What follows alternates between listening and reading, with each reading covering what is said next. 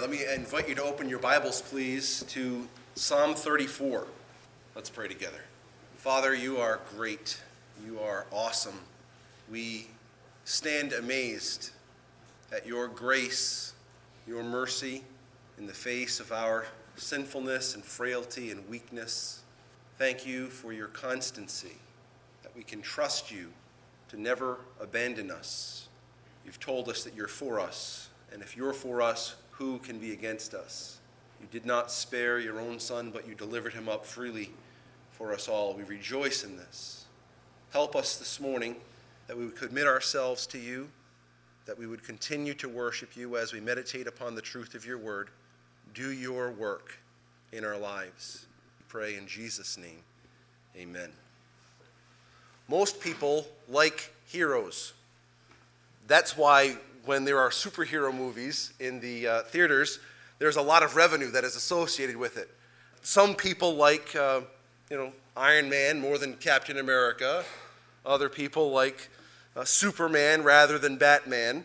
I don't know what it reveals about me, but I really like the Hulk. I like that he smashes things. It makes me happy. One of my favorite scenes in the first Avengers movie is how Captain America is giving each person their assignments right before the big battle. And he looks over at Hulk and he says, "Hulk." And the Hulk looks back and he says, "Smash." At no other point, really, do you see any kind of responsiveness from the Hulk that is human, but he has this big, giant smile on his face after he's told to smash. So I like Hulk. I don't know who you like. We all know that these are fake heroes. They're fake heroes. There are real-life heroes, day in and day out, people that are putting their lives in danger, policemen, firemen, members of various military branches. They've placed their lives on the line for our freedom.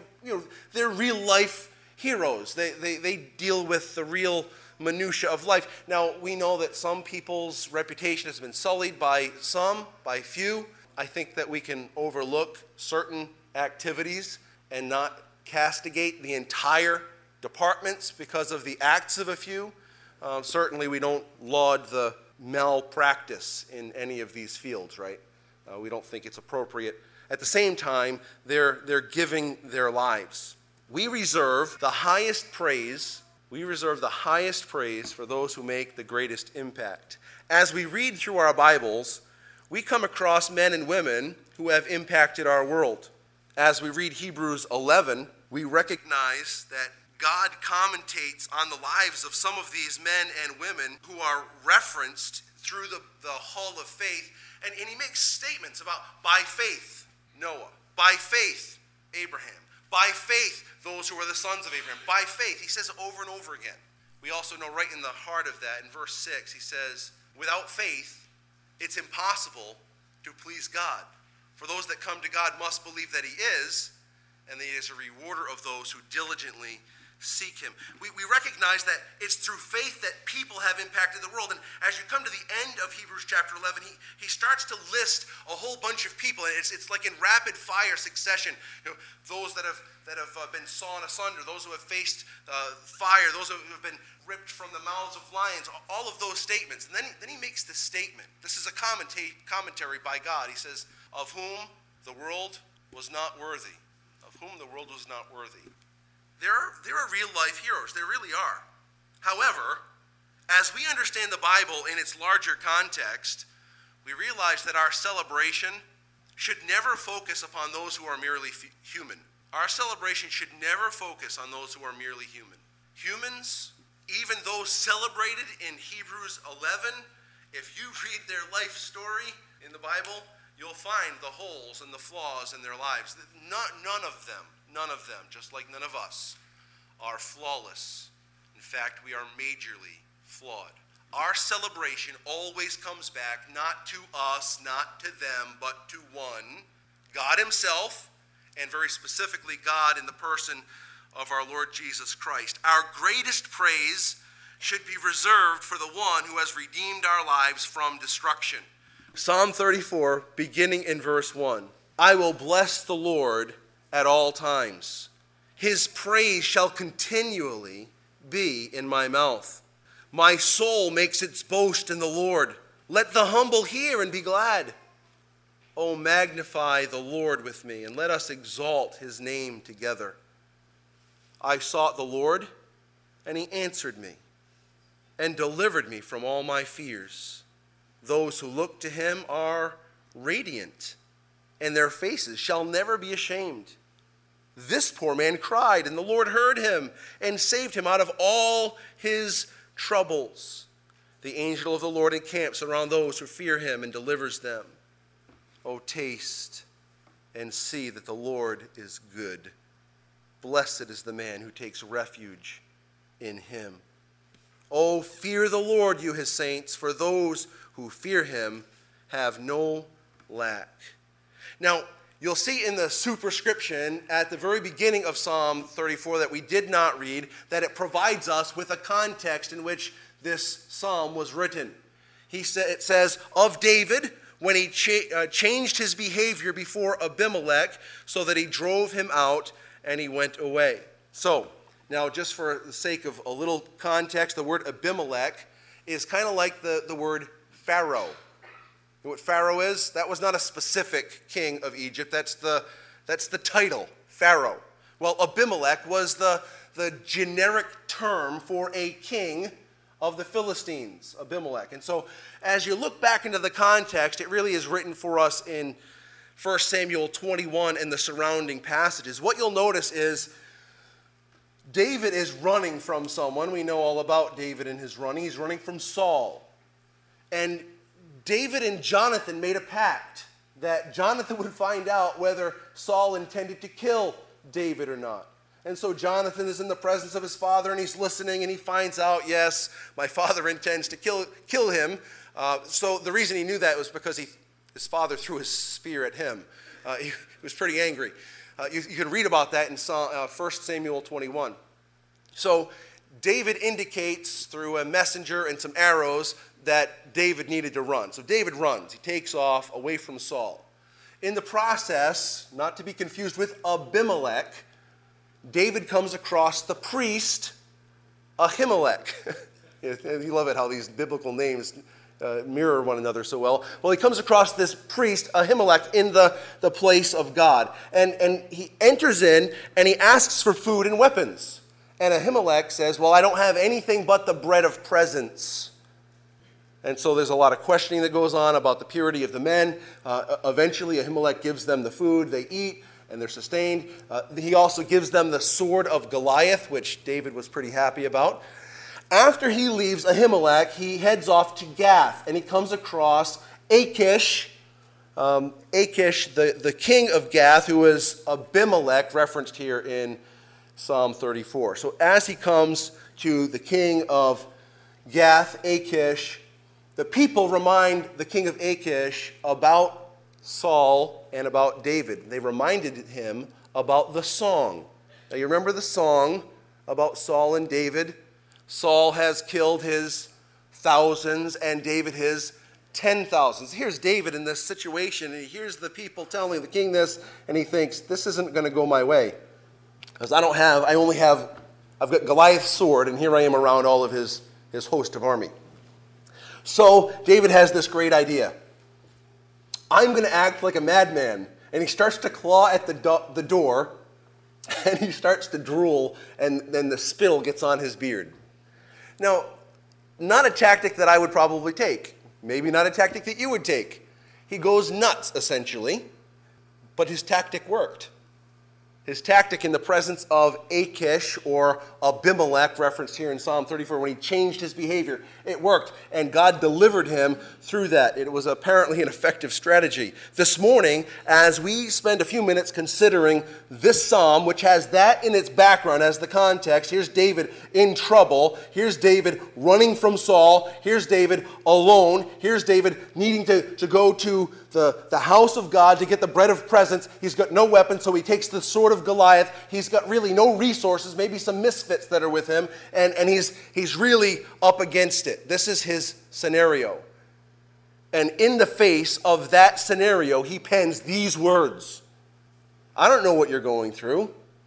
I don't know what treachery you've been in the midst of. I don't know what frailties you feel in your own lives. I don't know what odds you think are stacked up against you. I know what's going on in my life, and I know how I feel sometimes.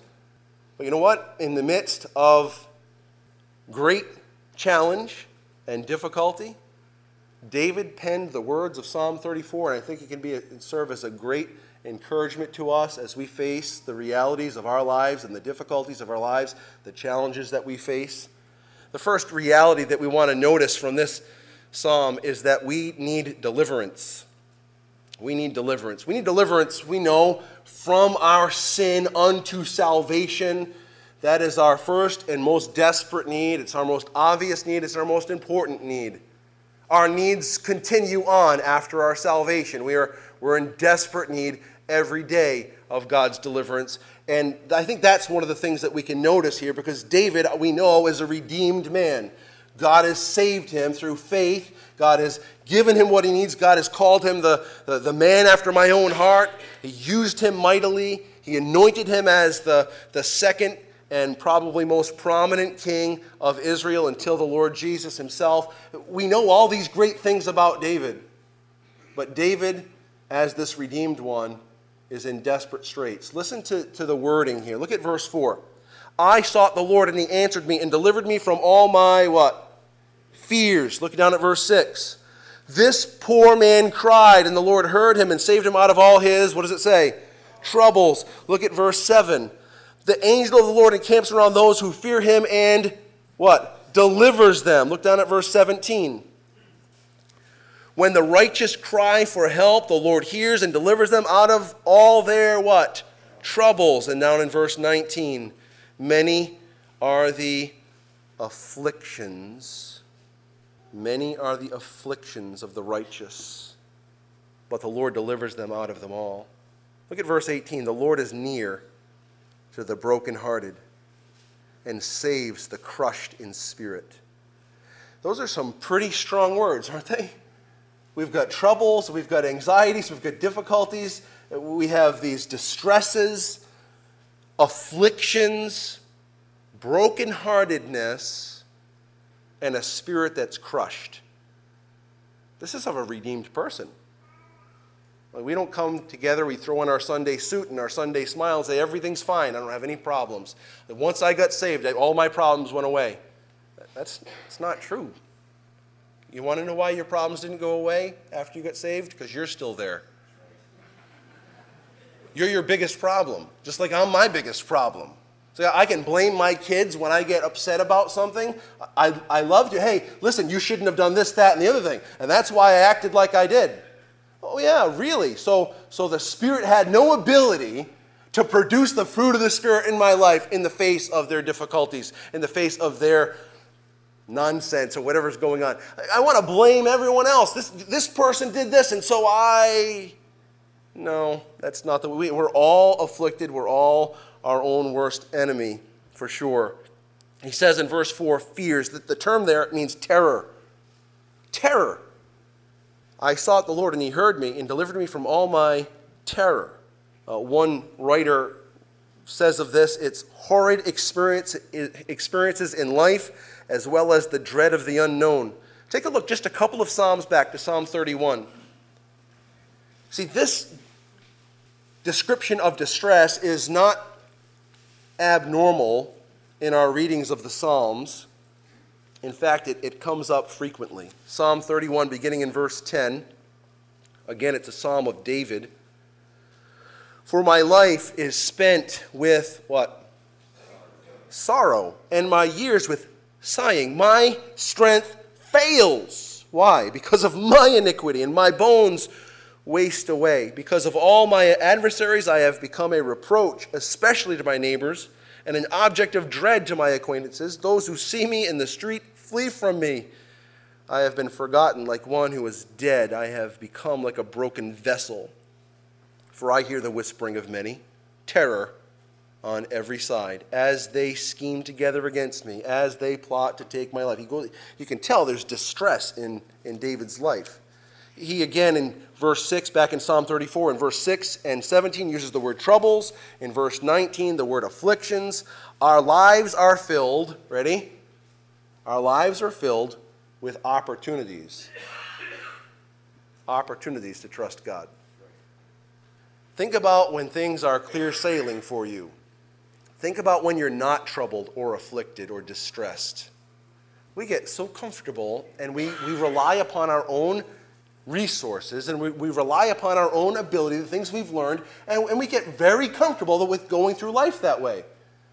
God has a way of helping us to learn to depend upon him.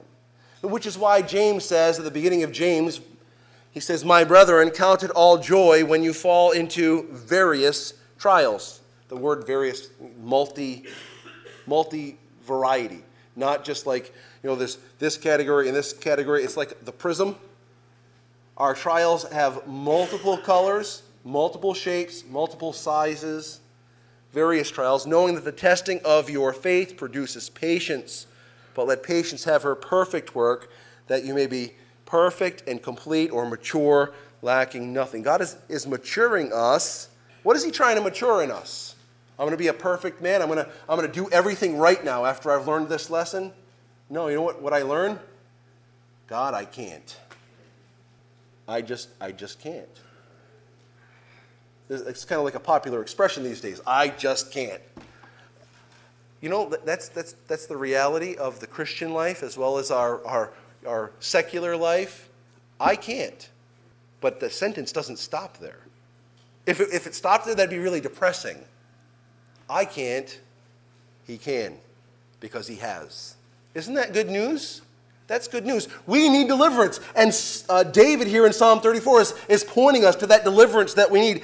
Even this one anointed from God who is the bastion of kings, who the Son of God himself is named the Son of David. Think about this. This special person of God's creation is in distress, letting us know he needs deliverance. Well, he also, thankfully, in the process of this psalm, gives us a clear path toward deliverance. So we have a clear path toward deliverance. I'm just going to rattle through these very quickly. Verse 4, I sought the Lord. Verse 6, I cried out. Verse 7, fear him. Verse 8, blessed is the man who trusts in him. Verse 9, fear the Lord. Verse 10, seek the Lord. Verse 17, the righteous cry out. Verse 22, and none of them who trust in him shall be condemned. What is David's solution? Ultimately, if you take all those phrases and boil them down to one phrase, he's telling us to fear the Lord. The solution is to fear the Lord. Now, that is an interesting phrase, and we want to try to understand that for a few minutes here. Do you have someone that you trust when you're in the midst of a dilemma? You go to them and you ask them questions, you ask them for some advice. Do you have that person that you know when they give you advice, they're going to give you good advice, and it turns out well. Their advice turns out to be right time and time again. Do you have that person in your life? I hope you have someone that points you in the right direction when you're in distress. I think as we look for comfort and help in the midst of our distresses, and we have that person that can give us some guidance, on a human level, it's a little inkling of the kind of trust that God is trying to establish in our lives on a far greater degree with the concept of the fear of the Lord. Far too many people have this thought that the fear of the Lord is like we're afraid of him, as if he's going to turn his back on us, as if he's going to rain down thunder and lightning on us, as though he's going to say, I thought well of you then when you were doing these things, but now I don't like you any longer because you are doing these things. Somehow that concept of the fear of the Lord has transitioned to be like that's what the fear of the Lord is, where the Bible doesn't define it that way. The fear of the Lord is the absolute opposite of waiting for God to rain down thunder and punishment on us when we do the wrong thing. That is not the fear of the Lord that the Bible describes. At the heart of the fear of the Lord is a trust for God, realizing that in the face of all of my frailties, God has a plan for my life that will not be thwarted. At the heart of the fear of the Lord is to understand that God has a plan for my life that under all circumstances and despite all of my frailties, that plan will not be thwarted. As I was meditating on this, I was reminded of the little book that we've read to our children. It's called the Jesus Storybook Bible. And several times as you go through that description of Bible stories, it tells us that God will never, ever stop loving you. God will never, ever stop loving you. And I want you to think about that. I want you to think right where you're seated, if you believe that. Will God ever stop loving you? I'll further get your thoughts along in that by remembering that God demonstrates his own love toward us in that while I was still a sinner, Christ died for me. At my worst, he died for me. Further, I'd like you to think about the people of Israel. Here in the book of Jeremiah, they're taken captive by the Babylonians. They're there because of their rebellion. They're there because they rejected God. God sends them a letter through the prophet Jeremiah. And he says to them, in the midst of their punishment for their rebellion, I have loved you with an everlasting love. Think about that.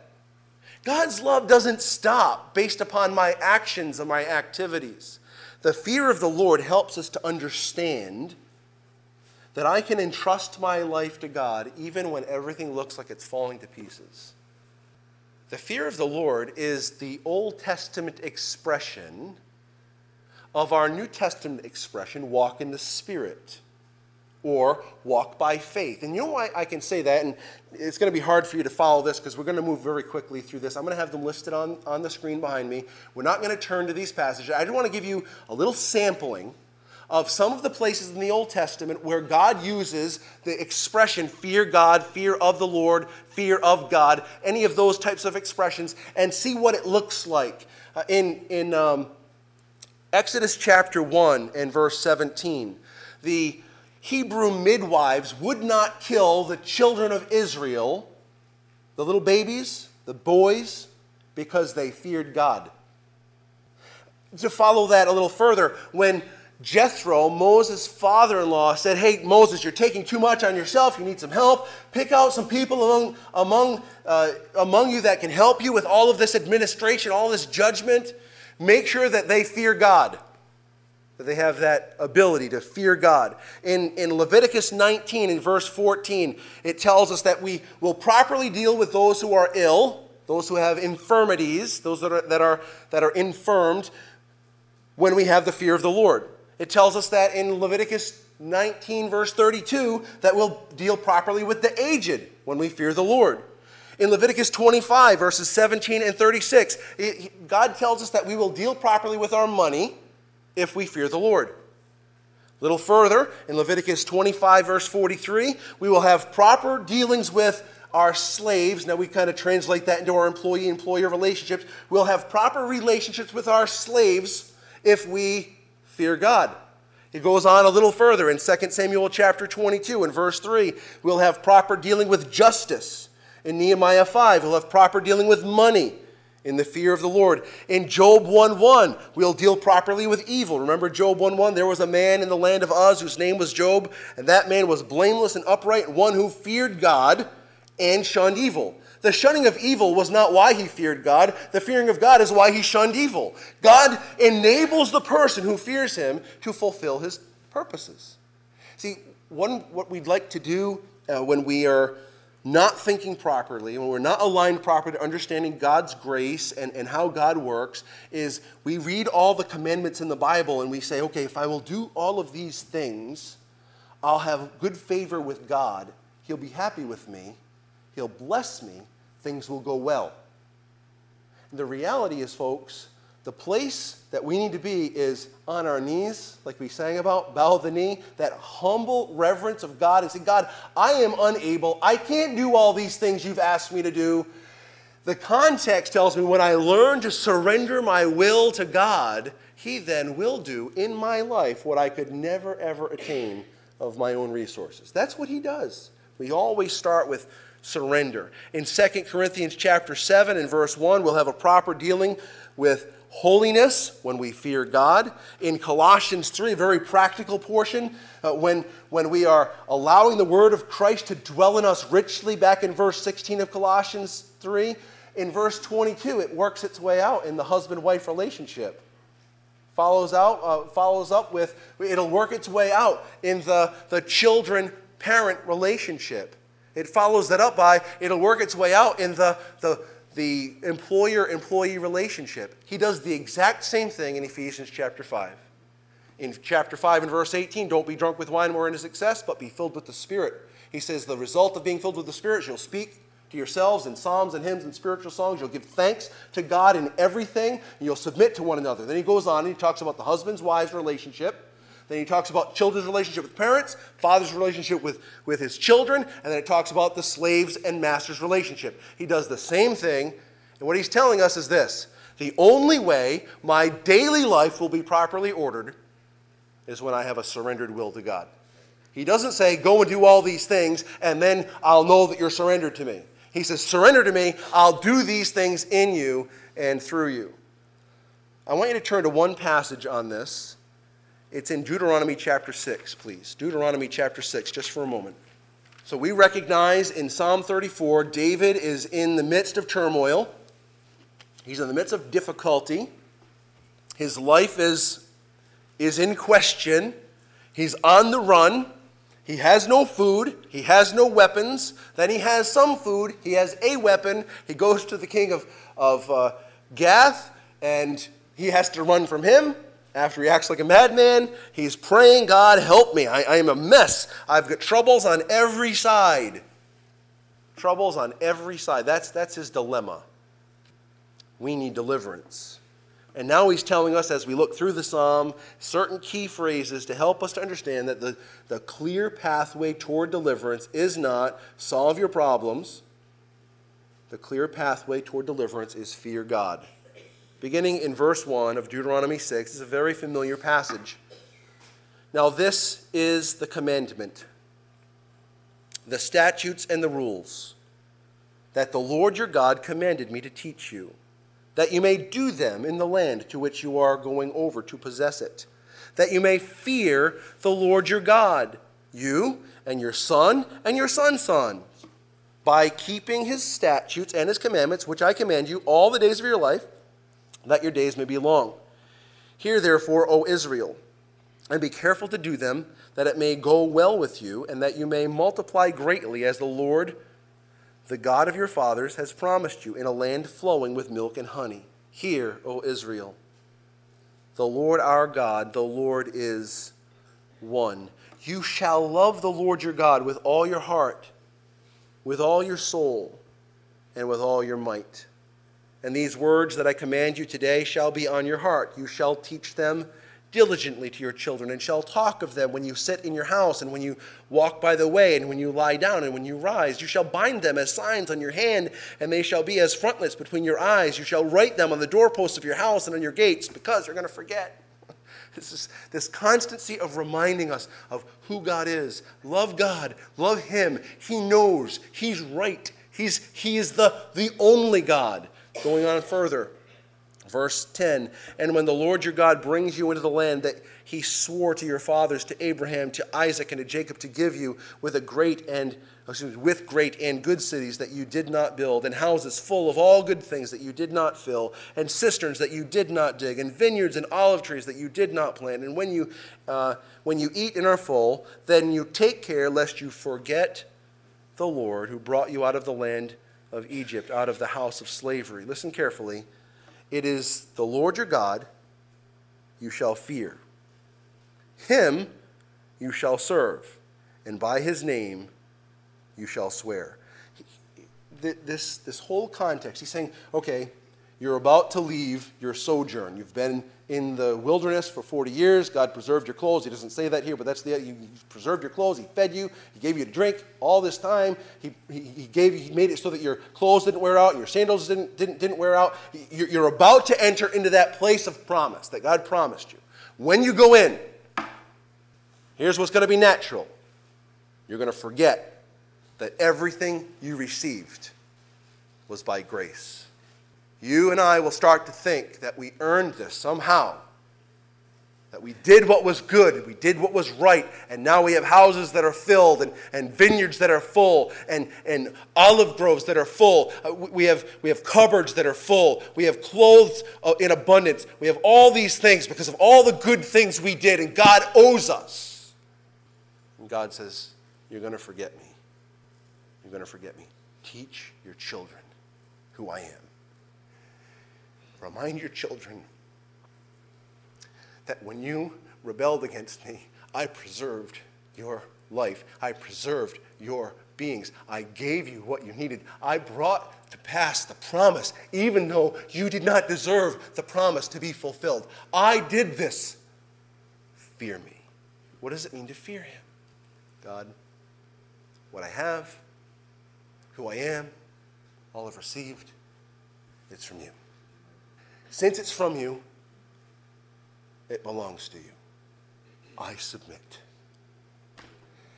The surrendered heart, folks, is how God accomplishes his demonstration of his character through you. It is unfathomable. You think about God's presence among his people from the beginning, and I don't want to recount the whole thing because I have too much fun doing that, but you've got Adam and Eve in the garden, and God's there. Each of those individual characters in those chapters in Genesis that God is walking with, revealing himself to Enoch and Noah and Abram.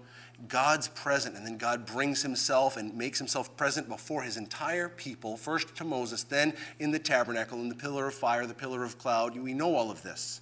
Then we have the glorious unveiling of God in the flesh, in Jesus himself. He walks on earth, is rejected by men, is inflicted with our sin, attributed with our sin. He bears the wrath of God for our sin because he became sin for us, even though we knew no sin. God pours out his wrath upon his Son. We see all of this. Jesus is buried.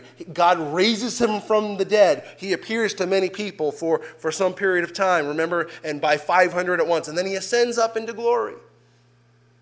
But he did not leave us without his presence. Remember, he sent his Spirit.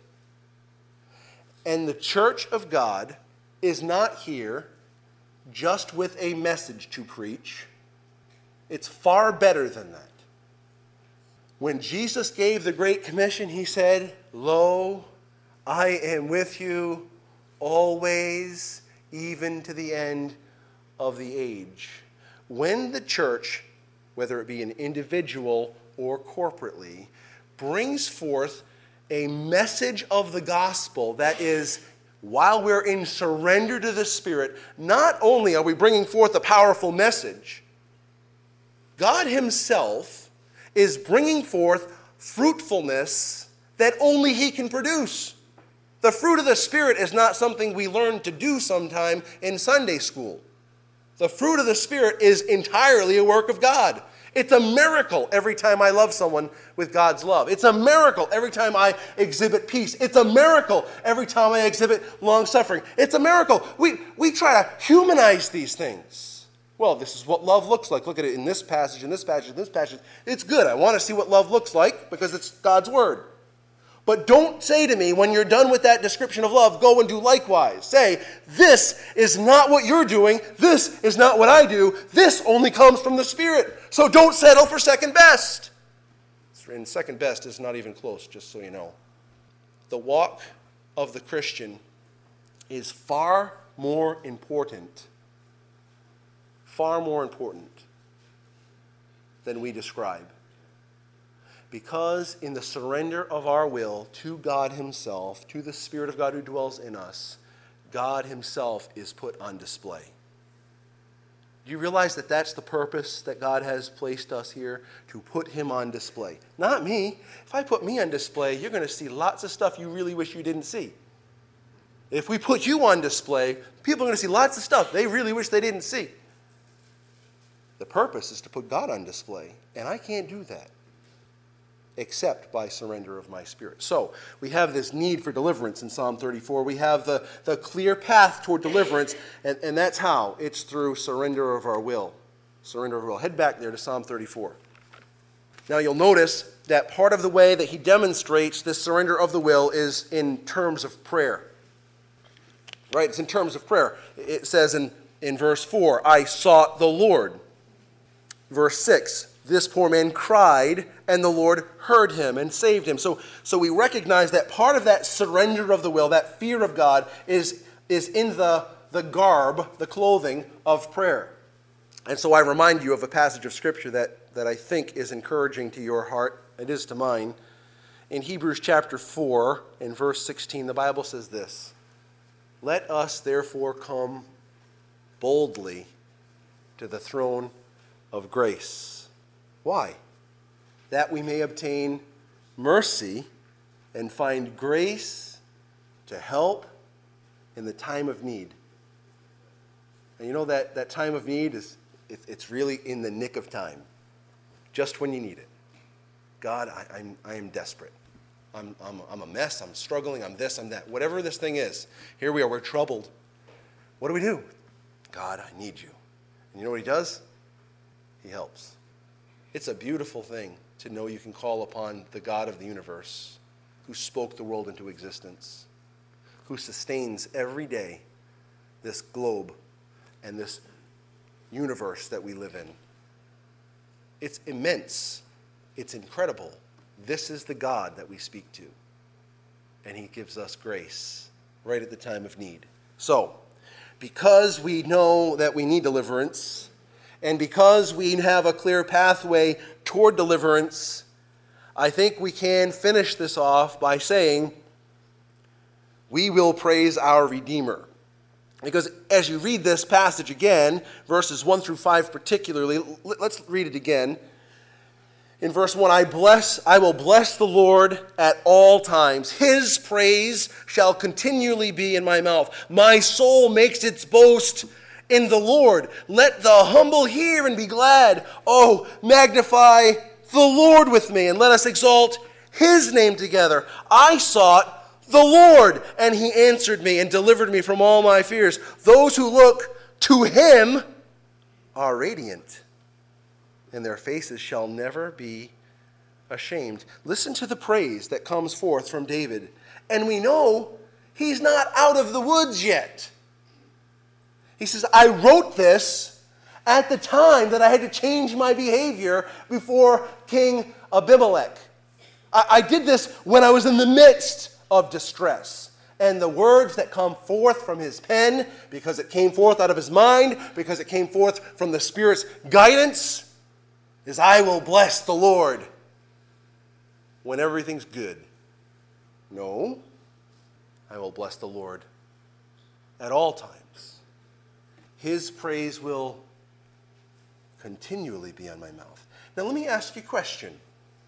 How capable are you of that? Please tell me you don't think you're capable of that. When we look at these passages where it says, you shall love the Lord your God with all your heart and all your soul and all your mind. How capable are you of that? Not very. I'm capable of loving me. Like that comes very naturally. I wake up in the morning, I know exactly what hurts. I know exactly what I want. And if I just cater to myself all day long, I will demonstrate very clearly my love for myself. It's so easy. We do it, unfortunately, all too regularly. Because we want to love God doesn't mean we will love him. So what do we do about this? How do I make God's praise continually come from my mouth? How do I make it so that I will bless the Lord at all times? How do I make it so that I will love God with all of my heart and all of my soul and all of my strength and all of my mind? How does that happen? God, I need you. I need you to praise through me. I need you to love through me. Help me to love you more. Help me to recognize your goodness in the midst of my tragedy and difficulty. Praise shall continually be in my mouth. My soul makes its boast. I love that passage. That phrase there, my soul makes its boast in the Lord. It reminds me so clearly of 1 Corinthians chapter 1 and verse 31. It goes through not many mighty, not many noble, not many wise. God has chosen the foolish things of the world to confound the wise. He goes on and he says, let him who boasts, boast in the Lord. Friends, we don't have anything to boast about us. You know you. Stop kidding yourself if you are. You know you. You're not everything you want to be. You're not everything you ought to be, just like I'm not everything I ought to be and everything I want to be. My boast is in him. Paul says at the end of Galatians chapter 6 and verse 14, but God forbid that I should boast except in the cross of our Lord Jesus Christ, by whom the world has been crucified to me and I to the world. Back in Psalm 2, the humble hear. Let the humble hear and be glad. When you boast in the Lord, when you boast in the Lord, the people that fear God, what do? They rejoice in him. When you boast about you, what do? All right. Good going. Glad you're doing well. But when we boast in the Lord, the humble say, yeah, that's where the praise belongs. Goes on, oh, magnify the Lord with me. To make great. Now, the word magnify means to make great. Can I make God any greater than he is? So what does he mean? Well, it's almost like take out that magnifying glass so people can see how great he is. Or, better yet, take out the telescope and take that which is so far away and bring it closer up so you can actually see the immensity of who it is. Magnify the Lord. He's already great. We don't make him great. You know what we can do? We can put him on display. When we praise God, we put him on display. Let us exalt his name together. It means to lift up. Now, notice this, and we're going to conclude with this, and we're going to turn to a passage. Verse 5. Those who look to him are, what's it say? It's just like a hidden gem right here in the midst of this text. Those who look to him are radiant. The little inkling into what I've been trying to say about fearing God. When we fear the Lord, he puts himself on display. And if you don't believe it from this text, I want you to see it in another one, okay? Isaiah 60, please. Isaiah 60. Now, this is fast forwarding into the future as the consummation comes to its full bloom. In Isaiah 60, beginning in verse 1, this great passage of Scripture. Everyone there? Isaiah 60, beginning in verse 1. Arise, shine, for your light has come. Who's that light? Is it us? Is it the church? It's Jesus, right? Your light has come, and the glory of the Lord has risen upon you. For behold, darkness shall cover the earth, and thick darkness the peoples, but the Lord will arise upon you, and his glory will be seen upon you. And the nations shall come to your light, and kings to the brightness of your rising. Lift up your eyes all around and see. They all gather together. They come to you. Your son shall come from afar, and your daughter shall be carried on the hip. Then you shall see and what? Be radiant. Your heart shall thrill and exalt, because the abundance of the sea shall be turned to you. The wealth of the nation shall come to you. Now that's a glimpse into the future when in all of God's glory, Jesus reigns and his people are with him, and they reign and they radiate. You can see another little glimpse of it in Daniel chapter 12. You can see another little glimpse of it in Matthew chapter, I forget, I think it's 13 or 15, I can't remember, or 12. It's one of those. Read the whole thing. You'll find it in there. And in 1 Corinthians 15, it talks about the one type of light and another kind of light. There's the terrestrial and there's the celestial. And there's the glory of the sun and the glory of the moon and the glory of the stars. So shall it be in the kingdom of my Son. There's this reflection. There's this reflection. All of eternity, perfectly, we, God's redeemed, will perfectly reflect Jesus, our Savior, God's Son. We will see him as he is. We will be like him. This vile body will be like unto his glorious body. Look at what's in our future. But friend, that future is glorious. That is wonderful. We can hang on to that. God wants to display his character and his nature through us here and now. And we can radiate him. Not because we have willed ourselves to, but because we have surrendered our will to the one who can radiate himself through us. And that, friends, is when the fruit of the Spirit shines. And that, friends, is when Jesus is magnified. And that, friends, is when the church is fulfilling her purpose. Let us ask God to enable us to do this. Father, we come before you. We recognize your purpose to display yourself through us, among us, and in us. We struggle to surrender our will. We struggle to give you our mind and our devotion. And so here in this moment, we ask you for grace to do in us what we could never do for ourselves, to humble ourselves before you, to allow your Spirit to energize our spirit and to reflect your glorious character. We don't want this for our glory. We don't want this for our enjoyment even. We want this because you are worthy of praise. We are your redeemed, and we want to reflect your glory. May Jesus Christ be praised. And will you please, through us, bring forth a steadfast love for you and praise that does not end. In Jesus' name, amen.